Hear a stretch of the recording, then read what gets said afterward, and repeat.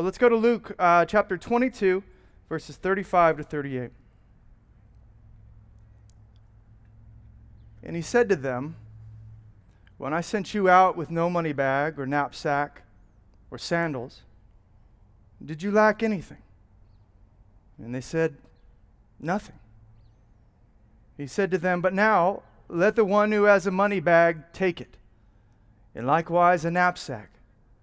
And let the one who has no sword sell his cloak and buy one.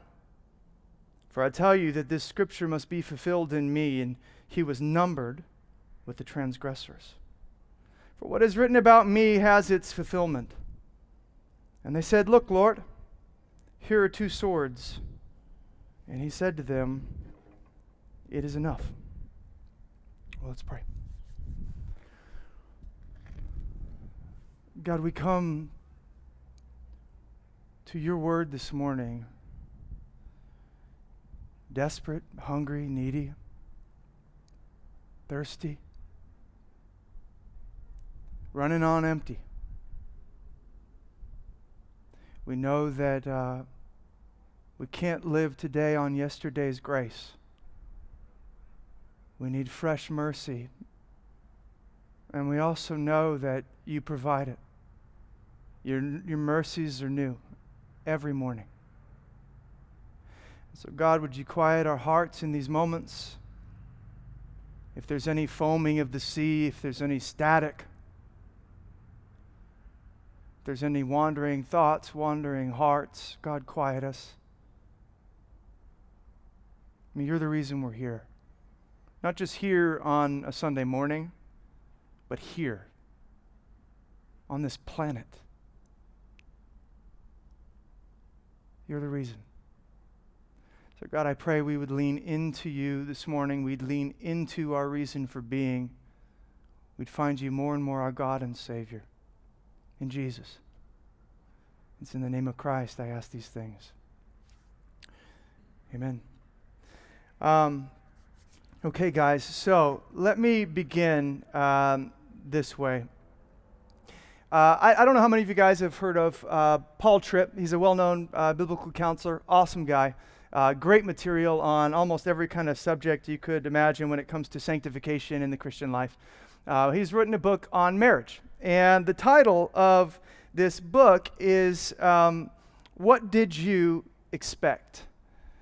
And I love it because it's essentially his almost sort of blunt way of saying, we come into marriage and we naturally just kind of bring these expectations and these thoughts that, hey, this other person is going to fill us up.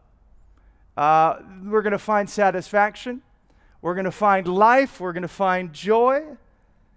And then oftentimes we are surprised, perhaps even blindsided by the fact that it's hard. That marriage is not as easy as we thought. Not to mention, not as satisfying or fulfilling all the time. Now, is it great? Is it a blessing? Is it, a cause for rejoicing? Is it satisfying? Sure. But is it hard? Well, every person listening in or here that's married could give a hearty amen to that. It requires a lot of work and it's hard, a lot of commitment. And there are a lot of times where you step towards a person that, you don't always feel filled up by. You feel like you're pouring out. And here's where I'm going with this. You may be wondering, is this a sermon on marriage? No, it's not. But I think what Paul Tripp is onto there with regard to marriage and this idea of expectations is important, not just with reference to marriage, but also, perhaps even more so, with regard to the Christian life and the sort of expectations we come with when we come to Jesus. When we make that decision to follow him, when we, quote unquote, become a Christian, we need to understand that we come with a certain set of expectations, perhaps directed by, what a few people have told us, or maybe a few verses that we've read, or books, or something like that. But we come with these expectations, with these ideas, and what we need to understand is sometimes, perhaps even a lot of the times, these expectations are a bit off. Maybe we come in and we think that God is going to fix everything right away.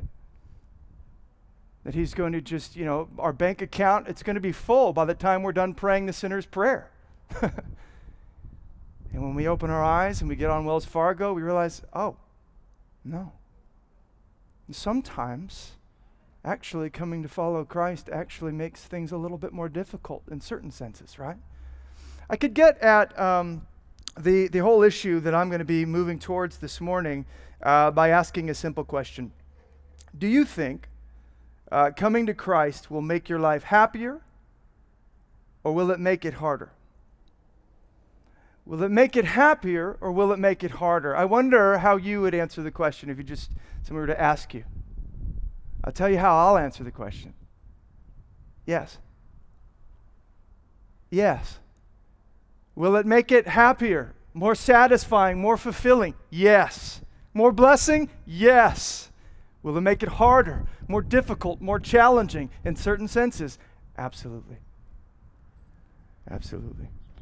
We tend to want the first part of this equation. We like the blessing. We like him coming to make us happier. And then we're sometimes, as in marriage and other things, blindsided when it's not all that, when there's also hardship involved in it, when there's suffering even that sometimes comes for the children of God, in particular because they're children of God. You say, this isn't what I signed up for. Well, we got to get our expectations set appropriately. And I think this is really what Jesus is after with his disciples in our text here this morning, and I think it's really what he's after with us as well. The Christian walks not just a happy road, but a hard road as well. So here's what I've got for us, 2 main points, pretty simple. First, yes, it's harder. Second point, yes, it's harder, or it's happier. Sorry, I got this mixed up. Yes, it's harder. Yes, it's happier. We'll start with the negative. We'll start with the downside, because this is really where Jesus begins in this text, and then we'll end on that happy note. We'll be ready to sing some songs. So let's dive in then. Yes, it's harder. Now, we've got to remember where we are in Luke's gospel. If you're just kind of tuning in with us, we've been going through, for years now, and we've come to really Thursday night, the last week of Jesus' life. A few short hours, he's going to be strung up on the cross, gasping for breath and air, and left for dead. That's where this is headed in a few short hours. He knows that's what's coming, but his disciples, in spite of how many times he's tried to tell them, clearly don't. They've missed the mark. They don't get it. So he's going to come at it here from yet another angle. Things are going to get harder. I don't want you to have, wrong expectations here. I want you to know what's going on. So here's what he says. Look at verses 35 and 36 again. And he said to them, "When I sent you out with no money bag or a knapsack or sandals, did you lack anything?" And they said, "Nothing." Well, he said to them, "But now let the one who has a money bag take it, and likewise a knapsack. And let the one who has no sword sell his cloak and buy one."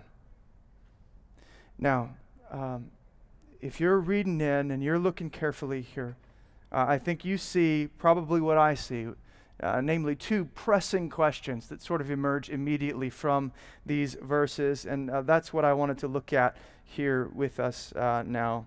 To get into this first question, though, I'm going to have to kind of back into it a bit, so bear with me just for a moment.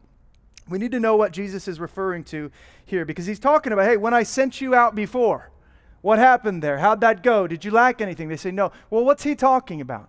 In particular, he's referring back to some experiences he's had with his disciples, namely in Luke 9 and Luke 10, I think. Both of those situations, we see Jesus sending out his disciples, giving them instructions as they go to proclaim the gospel of the kingdom.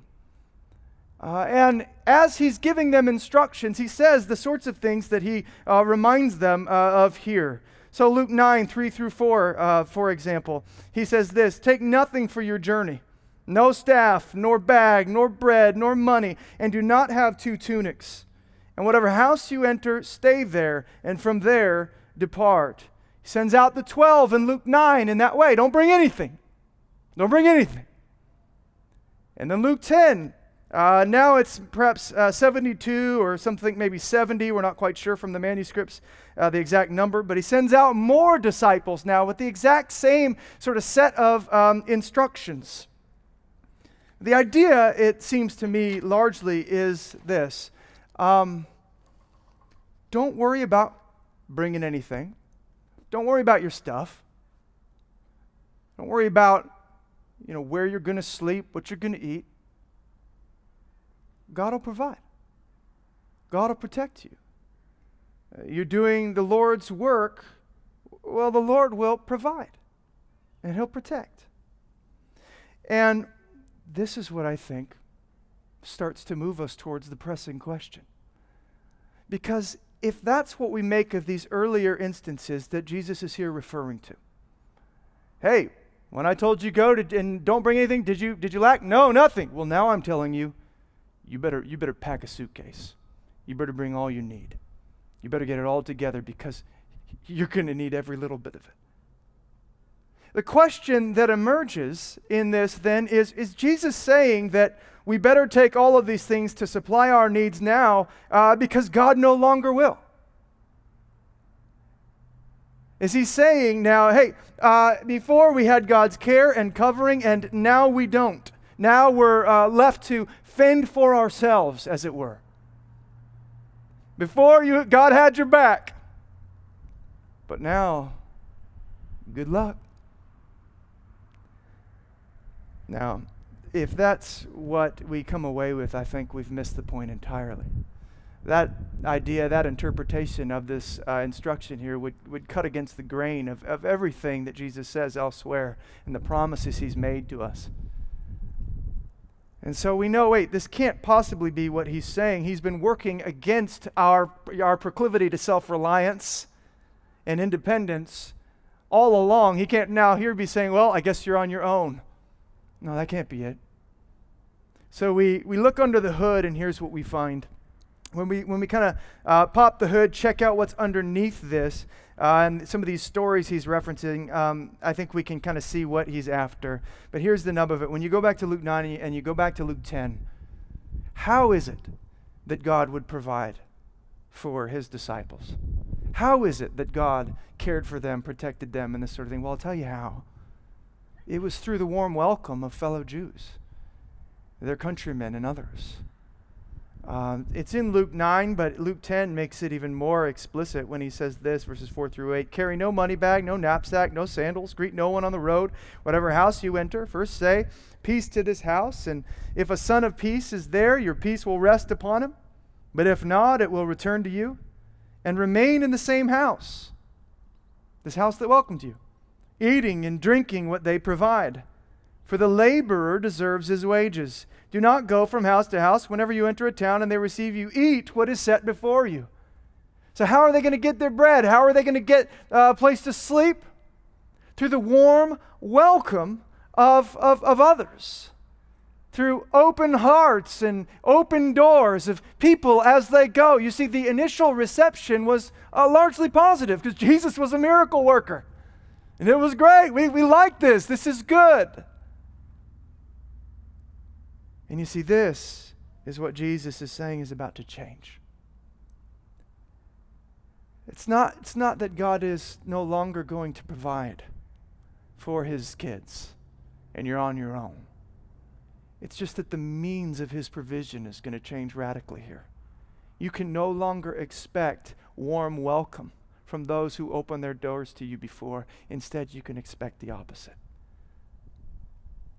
Closed door, deadbolt, rejection. Worst case, persecution, martyrdom. So that's the reason here for this shift in His instruction. Times are changing. They liked me back when they thought I was here to give them their best life now. But now that they realize I've come to die for sin, and I want to talk about things that they aren't interested in discussing, like repentance and the need for forgiveness. Man, once they catch that, once they see what's going on truly, why I'm really here, and they're going to want to kill me, and they're going to come after you next.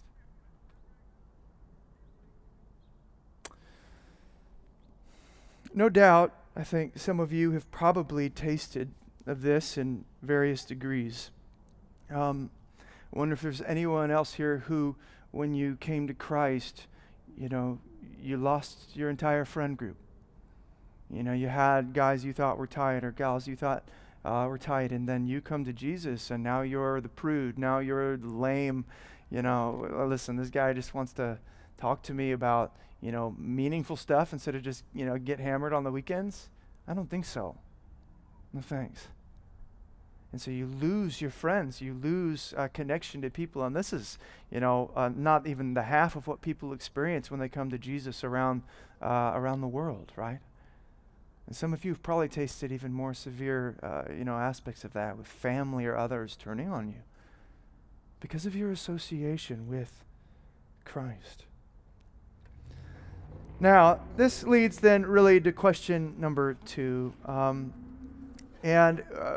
This question is going to turn on this idea of the sword that Jesus mentions here, because it kind of opens up a whole other avenue of confusion, at least possible confusion.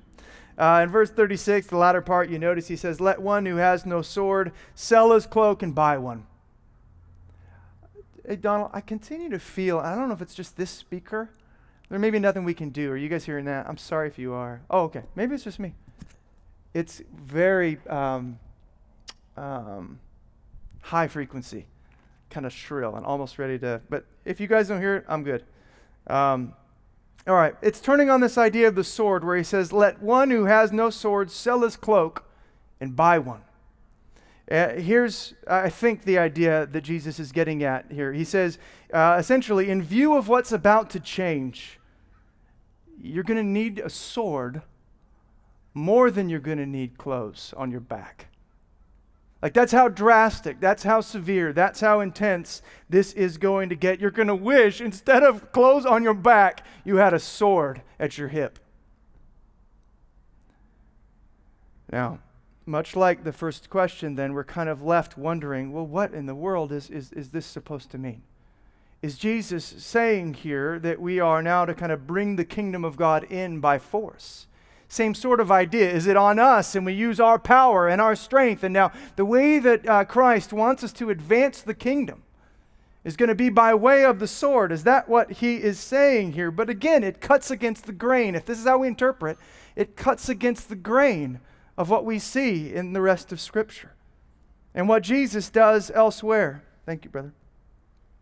Let me show you this, spend a little time on this and make sure we're clear. Jesus isn't saying pick up a sword and go take down the enemy in a literal, physical sense. But let me show you a few pieces of evidence here. First, it's right on the surface there in verse 38, I think, when these disciples, hearing Jesus' instructions, they kind of put forward 2 swords. You notice this? And how does Jesus respond? This is the last verse of our text. How does Jesus respond? I love it. He says, "It is enough." It's enough. And now, obviously, there are different ways you could interpret that. And people have. They've spun off different things. And there probably are layers of meaning to it. But here's one thing we at least need to see. If Jesus is really asking them to prepare here for armed combat, it does not take a military strategist to recognize 2 swords probably ain't going to be enough to get the job done. Like, if we're really going to be taking down a Rome here, like perhaps the disciples thought, 2 swords can be woefully inadequate, right? It's not going to happen, not going to work. And so we know when Jesus says it is enough, it can't be meaning this is sufficient. Like, hey, we can get the job done with that. Thank you, brothers. Instead, I think we're then pushed towards another interpretation, and it's one that Leon Morris puts well when he says this. Jesus' response, "It is enough," means not 2 will be sufficient, but rather enough of this kind of talk. He dismisses a subject in which the disciples were so hopelessly astray. I feel like I must use this phrase all the time at dinner with my kids. It's enough. Shh. I had enough. I think something like that might be what's going on. You don't get it, disciples. You still don't see it. I'm not talking about literal swords. I'm not talking about physical force or armament. I'm talking about readiness for spiritual battle, the likes of which, man, this sort of battle you've never seen before. You have no idea what is coming. We're not talking about Rome. We're talking about the powers of darkness. We're talking about sin, Satan, death. That's what we're after here. Now, next piece of evidence for this more figurative and spiritual understanding of the sword here is just what comes a few verses later. Pretty famous story. Some of you probably remember this. But, Jesus is now in Gethsemane. This is Luke 22:49-51. Jesus is now in Gethsemane, and Judas is leading the crowd back to where Christ is, and he's going to betray him with a kiss, and the crowd starts to close in, and as one of the guys gets close, here's what one of the disciples asks Jesus, verse 49, "Lord, shall we strike with the sword?" In other words, you remember those swords you asked us to get? Man, we got them. Let's go. I'm ready. Is this the time? One of them, and it doesn't require too much discernment to guess who. In fact, John tells us who it was, Peter. Doesn't wait for a response. Instead, he just whips out the sword and slices off the guy's ear. Not a very good shot, right? Like, I assume he was aiming for something more substantial. But thank goodness, this guy's lucky day that Peter was the one on call because he just got his ear. But even beyond that, Jesus turns and what does he do? He heals the brother. He doesn't look at Peter and go, "Well done, good and faithful soldier." Right? Instead, here's what we see. This is what he says in verse 51, very similar to what we see in verse 38. "No more of this. Stop it. It's enough. You're not picking up what I'm putting down." Touches the guy's ear, heals him. You could almost kind of see Jesus shaking his head in bewilderment. That's not what I meant. And as he says in Matthew's account of this very same story, Matthew 26:52-53, "Put your sword back into its place, for all who take the sword will perish by the sword. Do you think that I cannot appeal to my Father, and he will at once send me more than 12 legions of angels?" You think I need the sword? I don't need your sword to advance the kingdom. That's not how this is going to work. It's not how the kingdom goes forward. The battle isn't against Judas or Pilate, Caiaphas or Herod or Caesar. It's not against flesh and blood. It's against the powers and principalities of darkness, and I will get victory over them, not by wielding the sword, but by laying down my life as a sacrifice for sin, and rising up on the third. That's how the kingdom of God is going to advance. And that's what Jesus is, I think, referring to in our text. I mean, it's interesting. Do you realize that in Istanbul, you can go to a museum there and they have preserved, I guess, the swords of Muhammad? The swords! There they are, the power, the authority. And you also realize you cannot find anything like that for Jesus or his apostles. Because it's not how the kingdom goes forward. It's not by literal sword, not by physical armament. He's talking about spiritual readiness here when he's talking to his disciples. And we can see even more of this. Last piece of evidence I'll give you. We can see it in the very text that Jesus uses to ground his instruction that these guys get swords ready. What text does he ground all of this in when he's talking about sword? Look at verse 36 into verse 37 again. "And let the one who has no sword sell his cloak and buy one." And then he goes on, "For I tell you," now here's the grounds clause, "For I tell you that this scripture must be fulfilled in me." And he was numbered with the transgressors. You catch what's happening here? He's grounding his instruction to these guys to get swords ready in a text that ultimately, when you go back to Isaiah 53, as we'll do in a moment, man, you see it's coming from, he's quoting Isaiah 53, which is all about the suffering servant who's going to lay his life down in love as a sacrifice, not who's going to pick up the sword and fight. Numbered with the transgressors. This is Jesus being counted a sinner and then dying, not picking up the sword, but letting the sword of God's wrath and Rome and Judaism and all that fall on him. So clearly we're not supposed to get from this our call to arms, meaning grab your swords and let's go kill people, enemies out there, physical. No. He's talking about spiritual readiness and spiritual warfare. What he's essentially saying is that the cross is going to throw the world into crisis. The scriptures talk about how the resurrection of Jesus, the cross, and the resurrection of Jesus, it really essentially kind of throws the world into the last days. The last days. You could see it as almost like a seismic shift that's happening in the plan of redemption, in the storyline of redemption. Things are going to get a little bit more intense. The opposition is going to heat up. The cross throws the world into crisis. And God's people, Jesus is saying, need to be ready. They got to be ready not to strike down the physical enemy, but actually to strike down every impulse in them to do so. Does that make sense? That's the irony. The sword we wield isn't against, our enemies and this or that out there. A lot of times it's actually killing the flesh and the impulse we'd have to want to get back at everybody.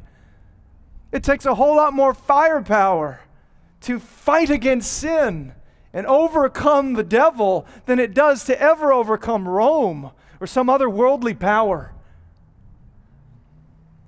And that's what Jesus is talking about. It's the sort of thing Paul would later write about in 2 Corinthians 10, 3-5, when he says this, "For though we walk in the flesh, we're not waging war according to the flesh. For the weapons of our warfare," don't mistake me, Paul says, we are still fighting. We have different sort of weapons. The weapons of our warfare are not of the flesh, but have divine power to destroy strongholds. We destroy arguments and every lofty opinion raised against the knowledge of God, and take every thought captive to obey Christ. He doesn't talk specifically about what those weapons of our warfare are here, but we know texts like Ephesians 6 probably in his mind, that sort of thing, where he says explicitly, listen, man, here's what the warfare looks like, and he talks about even what's the sword of the Spirit. Not something you could fit at your hip, although some people might put their Bible there. It's the Word of God, he says. It's the gospel and the scriptures that have an edge sharp enough to cut through the powers of darkness. That's how this war is waged. That's how we're ready. That's how we wield our sword. And that's the sort of thing Jesus is driving at here. The disciples don't get it yet, but they will soon enough. And the question for us before we move on to the second heading is to simply consider the fact and ask ourselves, do we get it? Do we understand what the lesson Jesus is trying to get across to his disciples here? Has that made its way into our hearts yet? Two implications that spin out from this to help us as we consider. First, we should expect hardship. Do we? We should expect hardship. Some of us perhaps are bitter with God because we came in. Much like a person coming into marriage expecting the other person to fill them up and then surprised to see that they're a sinner just like them. And get bitter, upset. You slowly work through it, God willing, and then you start extending grace and you realize it was never supposed to be that they fill you, but Christ fills both of you as you pour out to one another. Well, sometimes we come to our Christian life like this and we get these expectations of what God's going to do, and then we grow bitter when he doesn't. Or when things actually get harder. We get disenchanted, we get jaded, much like the disciples after the cross when they're just walking, going, man, we thought he was the one, but there he is dead in the ground. Our hope's dashed. What's God doing? Well, always something better. But the road is hard. The road is hard. And Jesus doesn't mince words on this. He doesn't try to hide it from us. He never said it would be easy. In fact, everywhere he warns the opposite. That's why he sees guys who seem like they want to come with him, and he actually says, "Are you sure?" We go, "Jesus, close the sail. This is it. Close the sail." He goes, "Are you sure? I don't got anywhere to sleep. Are you sure you want to walk with me?" Count the cost, he says. Or, "Hey, unless you take up your cross daily and follow me, you can't be my disciple." I go, "Jesus, that's not a way to win people. That's not seeker sensitive. It's going to make them turn away." Jesus says, "Listen, I want them to know what they're getting into." Even with his disciples on this Thursday night, John's account of this, man, he goes into a lot more detail on the conversations that they were having. And verses 18 through 21 of John 15, he says this: "If the world hates you," he just fleshes this out for them even more. "If the world hates you, know that it has hated me before it hated you. If you were of the world would love you as its own, but because you're not of the world, but I chose you out of the world, therefore the world hates you. Remember the word that I said to you, a servant is not greater than his master. If they persecuted me, they will persecute you. If they kept my word, they will also keep yours. But all these things they will do to you on account of my name, because they do not know him who sent me." This is why he was using that text in Isaiah as grounds for, hey, get ready. Because if they're going to number me, even though I'm innocent, even though I'm following God, if they're going to number me among the transgressors, well, guess what? They're going to do the same with those who follow me. They're going to want you out. Because there's conviction there. There's stuff they don't want to hear about, think about. They're going to want you out. They're going to hate you if they hated me. He wants them to be ready. He wants us to be ready. It's going to be hard sometimes. Jesus isn't trying to hoodwink. He's not a salesman or swindler. This isn't a bait and switch. He wants you to come in with eyes wide open. And expect that sometimes it's going to be hard. But then the second implication here is that we should be prepared. That's what he's trying to ultimately get his disciples to do, is not just kind of know this is coming, but be prepared for it. That's the whole point about, sell and get a sword and make sure you're ready. There's a difference between knowing something's coming and actually being ready for it. So to give you an example, I regularly get, and you probably do too, and I'm thankful for them, these little booklets in the mail from like PG&E talking about emergencies and getting ready for planning and that sort of thing, whether it's wildfires or earthquakes, and they tell you kind of what you need to do. And man, I have every intention of preparing. I realize this is a real issue here. Earthquakes, wildfires, it's real. And it's getting more real every season, every year. And so I keep those, and I have a link to it in my task management system. Man, get the emergency plan ready. I know to expect it, but I've never gotten around to actually figuring it out and coming up with the plan and getting the bags ready and talking to my kids about where are we going to go, what would we do. So in a sense, I expect it, but I'm not prepared. And I think that's what Jesus is trying to make sure doesn't happen to us with regard to the spiritual situation we're in, the crisis we're in this world. He wants to make sure that we are not kind of growing lax and casual. I think the image of a sword brings up this picture of like a wartime lifestyle. That this isn't just peace time. This isn't just like, hey, eat, drink, and be merry. This is war. That the cross throws the world into crisis. You read Revelation 12, the enemy's thrown down this dragon, and he's going around the earth. It would say to like seek people to destroy the followers of Jesus, the children, the offspring of the woman in that picture. You and I. And ironically, one of the ways he fights, one of the ways this war happens is by getting you to feel like everything is great and there's nothing to worry about. And so Jesus is saying, don't just know and expect hardship, be prepared. Because it's coming, it's here. Are you living as if in wartime? Don't be fooled by your prosperity, Americans, especially Bay Area. It's a facade. And in many ways it distracts you from the real war waging all around. This is what Paul writes of in 1 Corinthians 7, I think, when he says, "This is what I mean, brothers.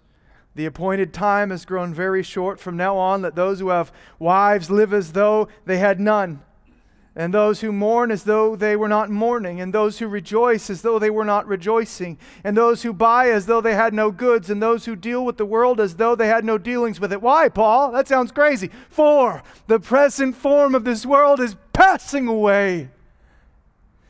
He's not saying don't care for your wife and don't care for your job. He's saying don't set your heart there. There's a war going on, and this world is going down. Don't go down with that ship. Set your hope firmly on the hope of on heaven and on the kingdom of God that's coming. Man, don't get so mixed up in the pleasures and comforts of this life. They will fail you. It's wartime. Are you prepared? Are you in God's word? Are you running with God's people? Are you on mission for Him? Or is it just about your bank account, bottom line, getting your little social clique together, finding that marriage and that relationship? If I were to look at your life, if God were to look at your life, what would He say it was all about? Is this? All the stuff Paul mentions here? Relationships, jobs, I mean, all that stuff's good. But is there a driving aim through it all? Man, I'm in this for Jesus, with Jesus, heart set on Jesus. That's what it means to be prepared. That's what it means to get rid of your outer garment and buy a sword. So are you living as if in wartime? Are you not just expecting hardship in this life, but actually ready for it? Now, having said all this, we come to the second point. And it's my great pleasure to remind us that coming to Jesus, yes, while in many senses it will make our lives harder. There will be hardship we will face because of our association with Him. In another sense, in an even greater sense, man, coming to Jesus gives us access to the kind of happiness, the kind of joy, the kind of satisfaction this world knows nothing about. I mean, it fills your cup. Is the road harder? Yes. Is it happier? Absolutely. And for this, I just want to take us back to verse 37 and look a little bit more closely at that verse that Jesus references in Isaiah 53. But look at Luke 22:37 again. "For I tell you that this scripture must be fulfilled in me. And he who was numbered with the transgressors." That's the quote. He rips that from Isaiah 53. And yes, it's the grounds, as I said, for why the disciples ought to be ready for rejection and hardship. But this is not the full meaning of that text. Not by a long shot. Not even close. When we go back into the context of the Old Testament verse that he's referencing here, we see, man, the main thrust isn't actually, he will suffer, so you will too. No, that's not the main thrust of this. It's quite the opposite, actually. It's he will suffer in a unique way under the wrath of God for your sin in your place so you don't have to. That's Isaiah 53.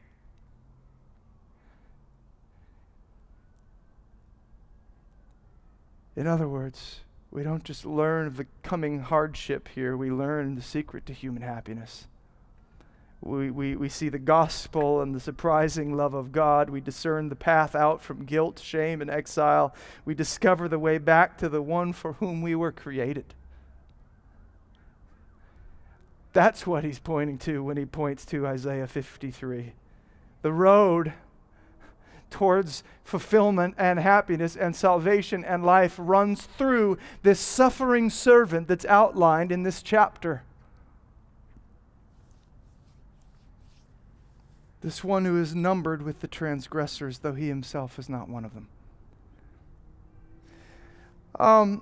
Jesus is quoting here from really what, and this isn't just me, I think most all would consider, this is the most vivid, the most pronounced Old Testament prophecy of Jesus and his atoning work on the cross that you're ever going to find in the Old Testament. This is it. In fact, if you were to just sit down, if you were to take somebody, who maybe was familiar with Christianity or something like that, and just sit down and read them Isaiah 53, they would think you read to them from the New Testament. That's how vivid it is. That's how picturesque it is. That's how detailed it is. It paints with more color and more detail, I think, than even the gospel accounts themselves do. What Jesus is going to do, what's happening when he's on the cross. And I think this is why Jesus references it here. Thursday night. The shadow of the cross falling on him. I think this is why Luke is jealous to make sure this reference to Isaiah 53 is recorded in his gospel. Because they want us to see all that's about to take place. The rejection, the suffering, the death, the resurrection, in light of this Old Testament prophetic utterance. Isaiah 53.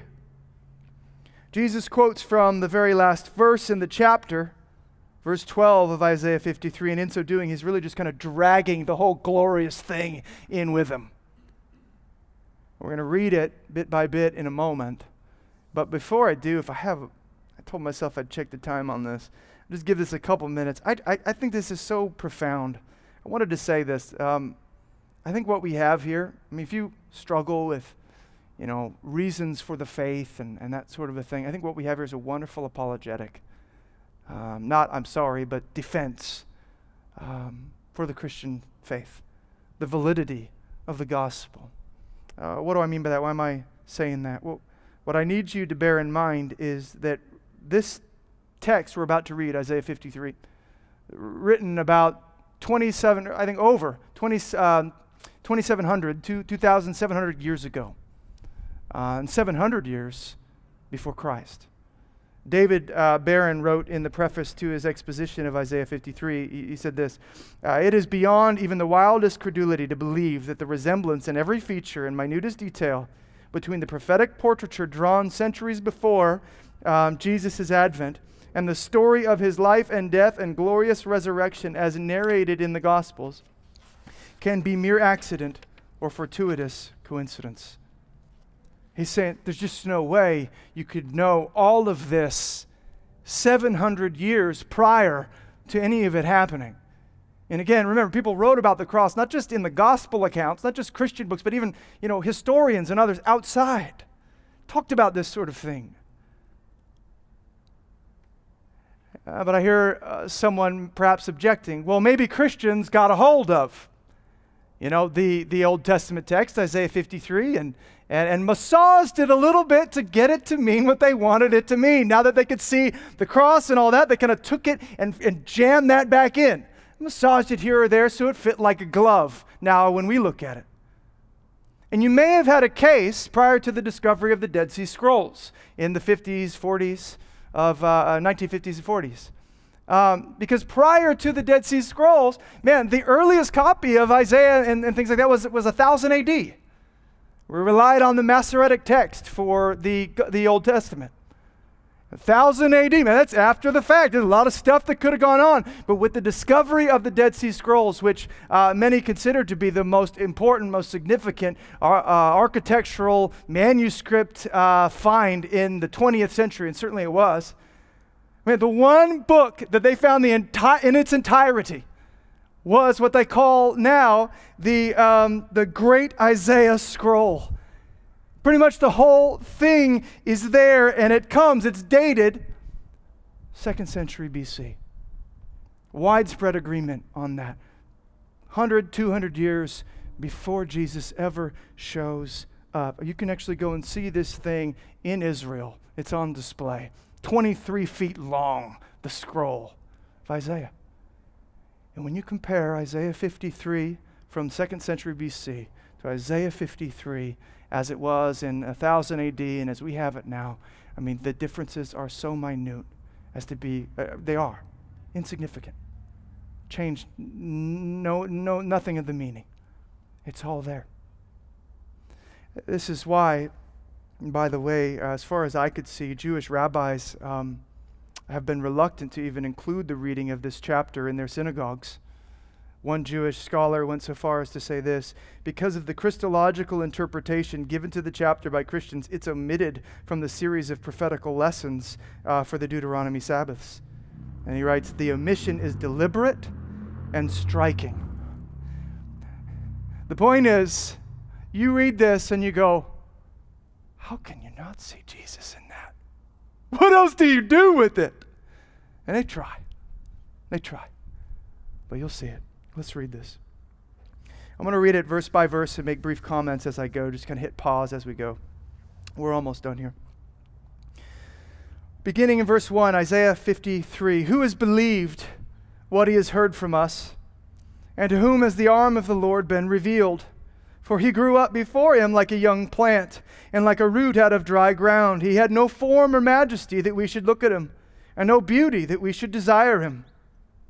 So here we see, pause, immediately kind of the meekness and humility of this servant. He didn't look like much.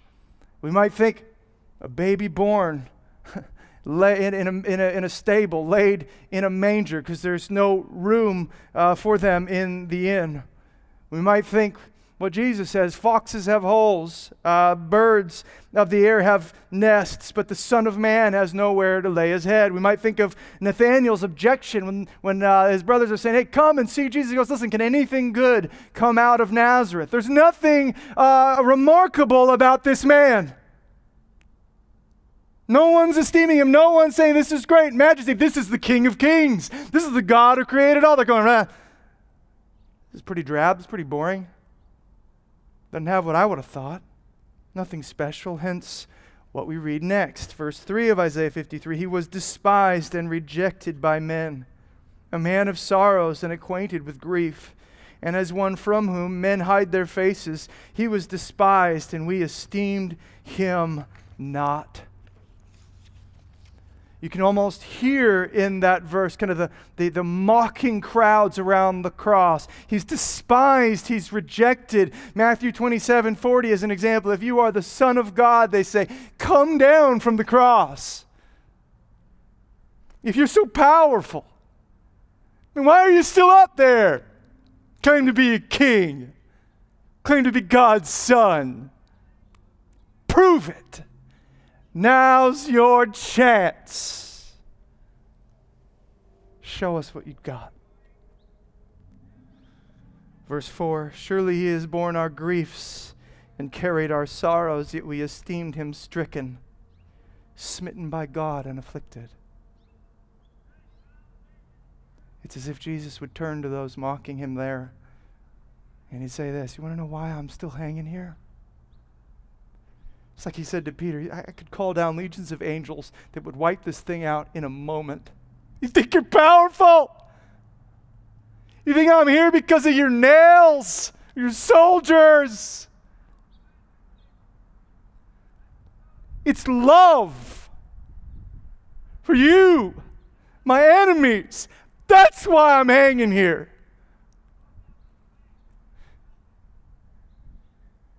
I'm not bearing my own grief. I'm not carrying my own sorrows here. These are yours. I'm not being smitten and afflicted and stricken for my own sin and my own iniquities here. It's yours.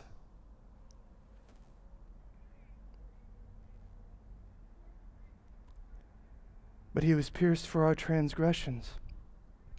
He was crushed for our iniquities. Upon him was the chastisement that brought us peace. And with his wounds we are healed. Just read this. You go, is this seriously in the Old Testament? Yeah. All we like sheep have gone astray. We've turned every one to his own way, and the Lord has laid on him the iniquity of us all. He takes my sickness, I get his healing. He takes my iniquity, I get his righteousness. He takes my condemnation, I get his salvation. He takes my death, I get his life. 2 Corinthians 5:21, for our sake he made him to be sin who knew no sin, so that in him we might become the righteousness of God.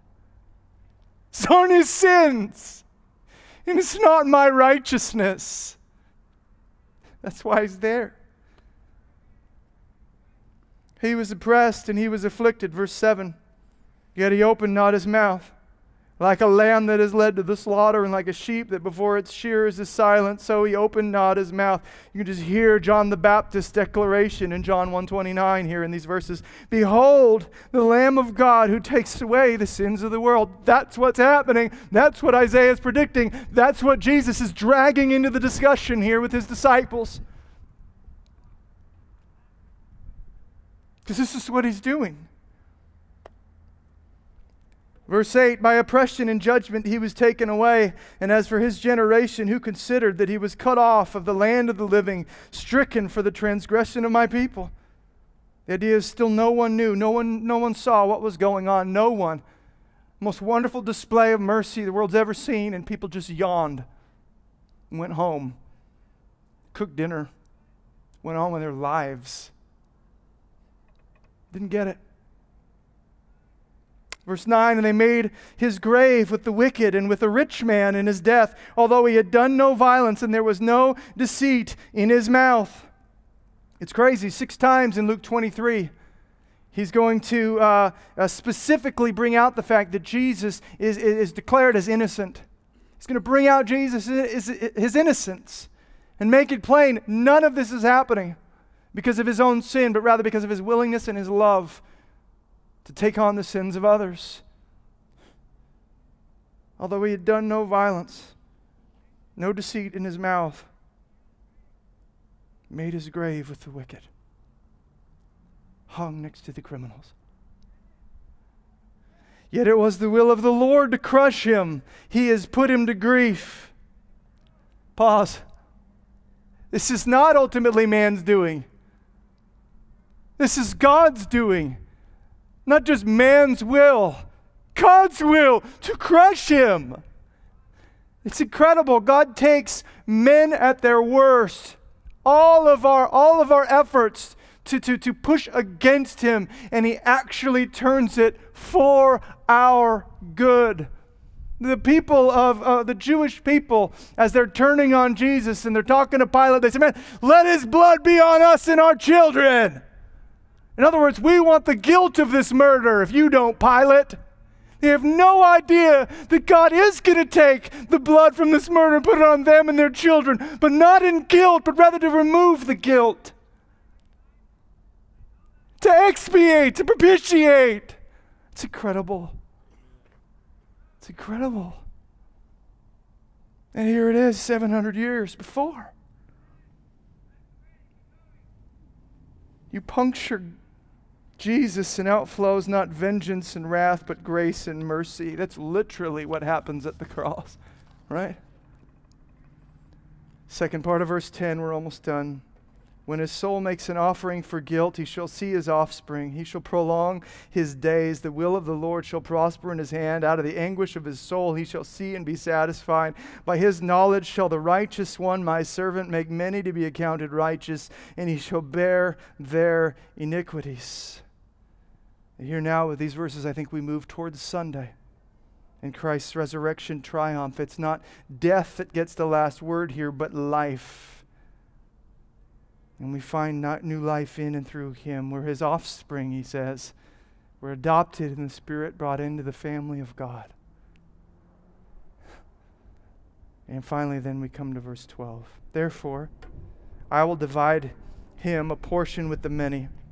He shall divide the spoil with the strong, because he poured out his soul to death and was numbered with the transgressors, yet he bore the sin of many and makes intercession for the transgressors. You remember what Jesus said back to Peter? I'm praying for you. And what we drew out, well, there it is again. What's Jesus doing right now in his resurrection triumph with his crucifixion wounds? He's interceding for you and I. Lives to make intercession. Transgressors though we be. Now, this is what in Luke 22 Jesus is putting his finger on, just the fringes of this incredible interwoven tapestry, this prophetic utterance from the Old Testament. He's just touching that. And he says, this must be fulfilled. This is why I've come. This is what I'm about to do. It's so much more than taking down Rome.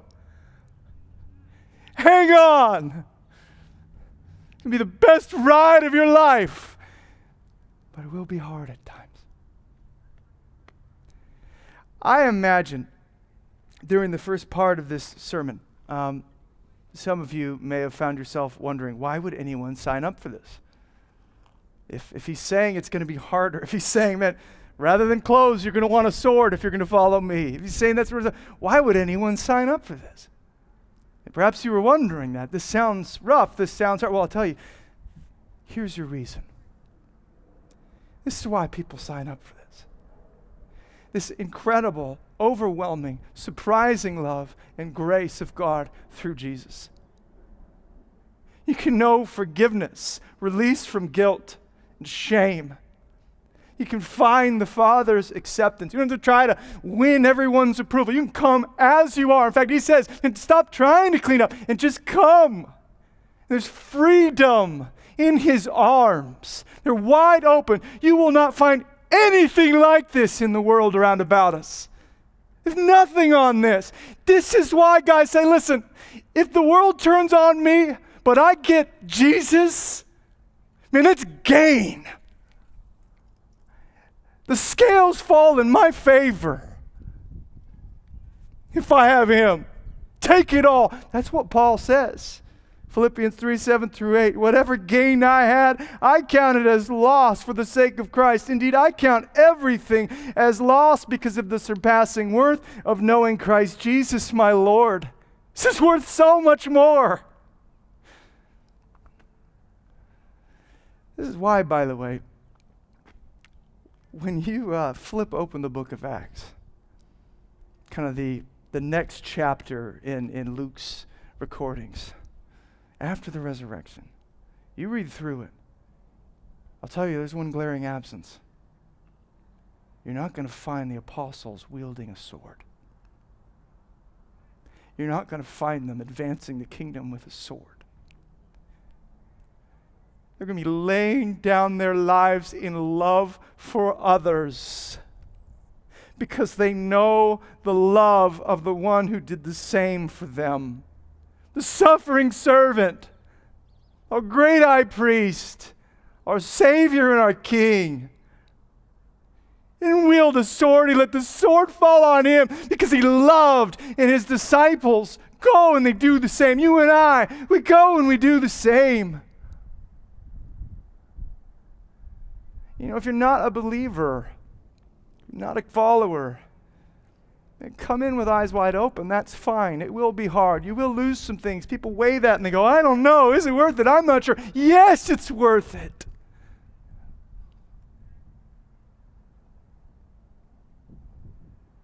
So come.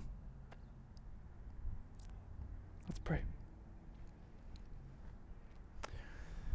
Oh God, thank you for the gift of grace. Thank you for opening our eyes, not just to the happy parts of following you, but the harder. God, we need our eyes open to both. We want to come in knowing what to expect, having run the equation, certain that, man, it comes out in our favor. What do you gain? You get the whole world, but you lose your soul. If you lose your life for Christ's sake, man, then you find it. You get everything. That's what we want, Lord.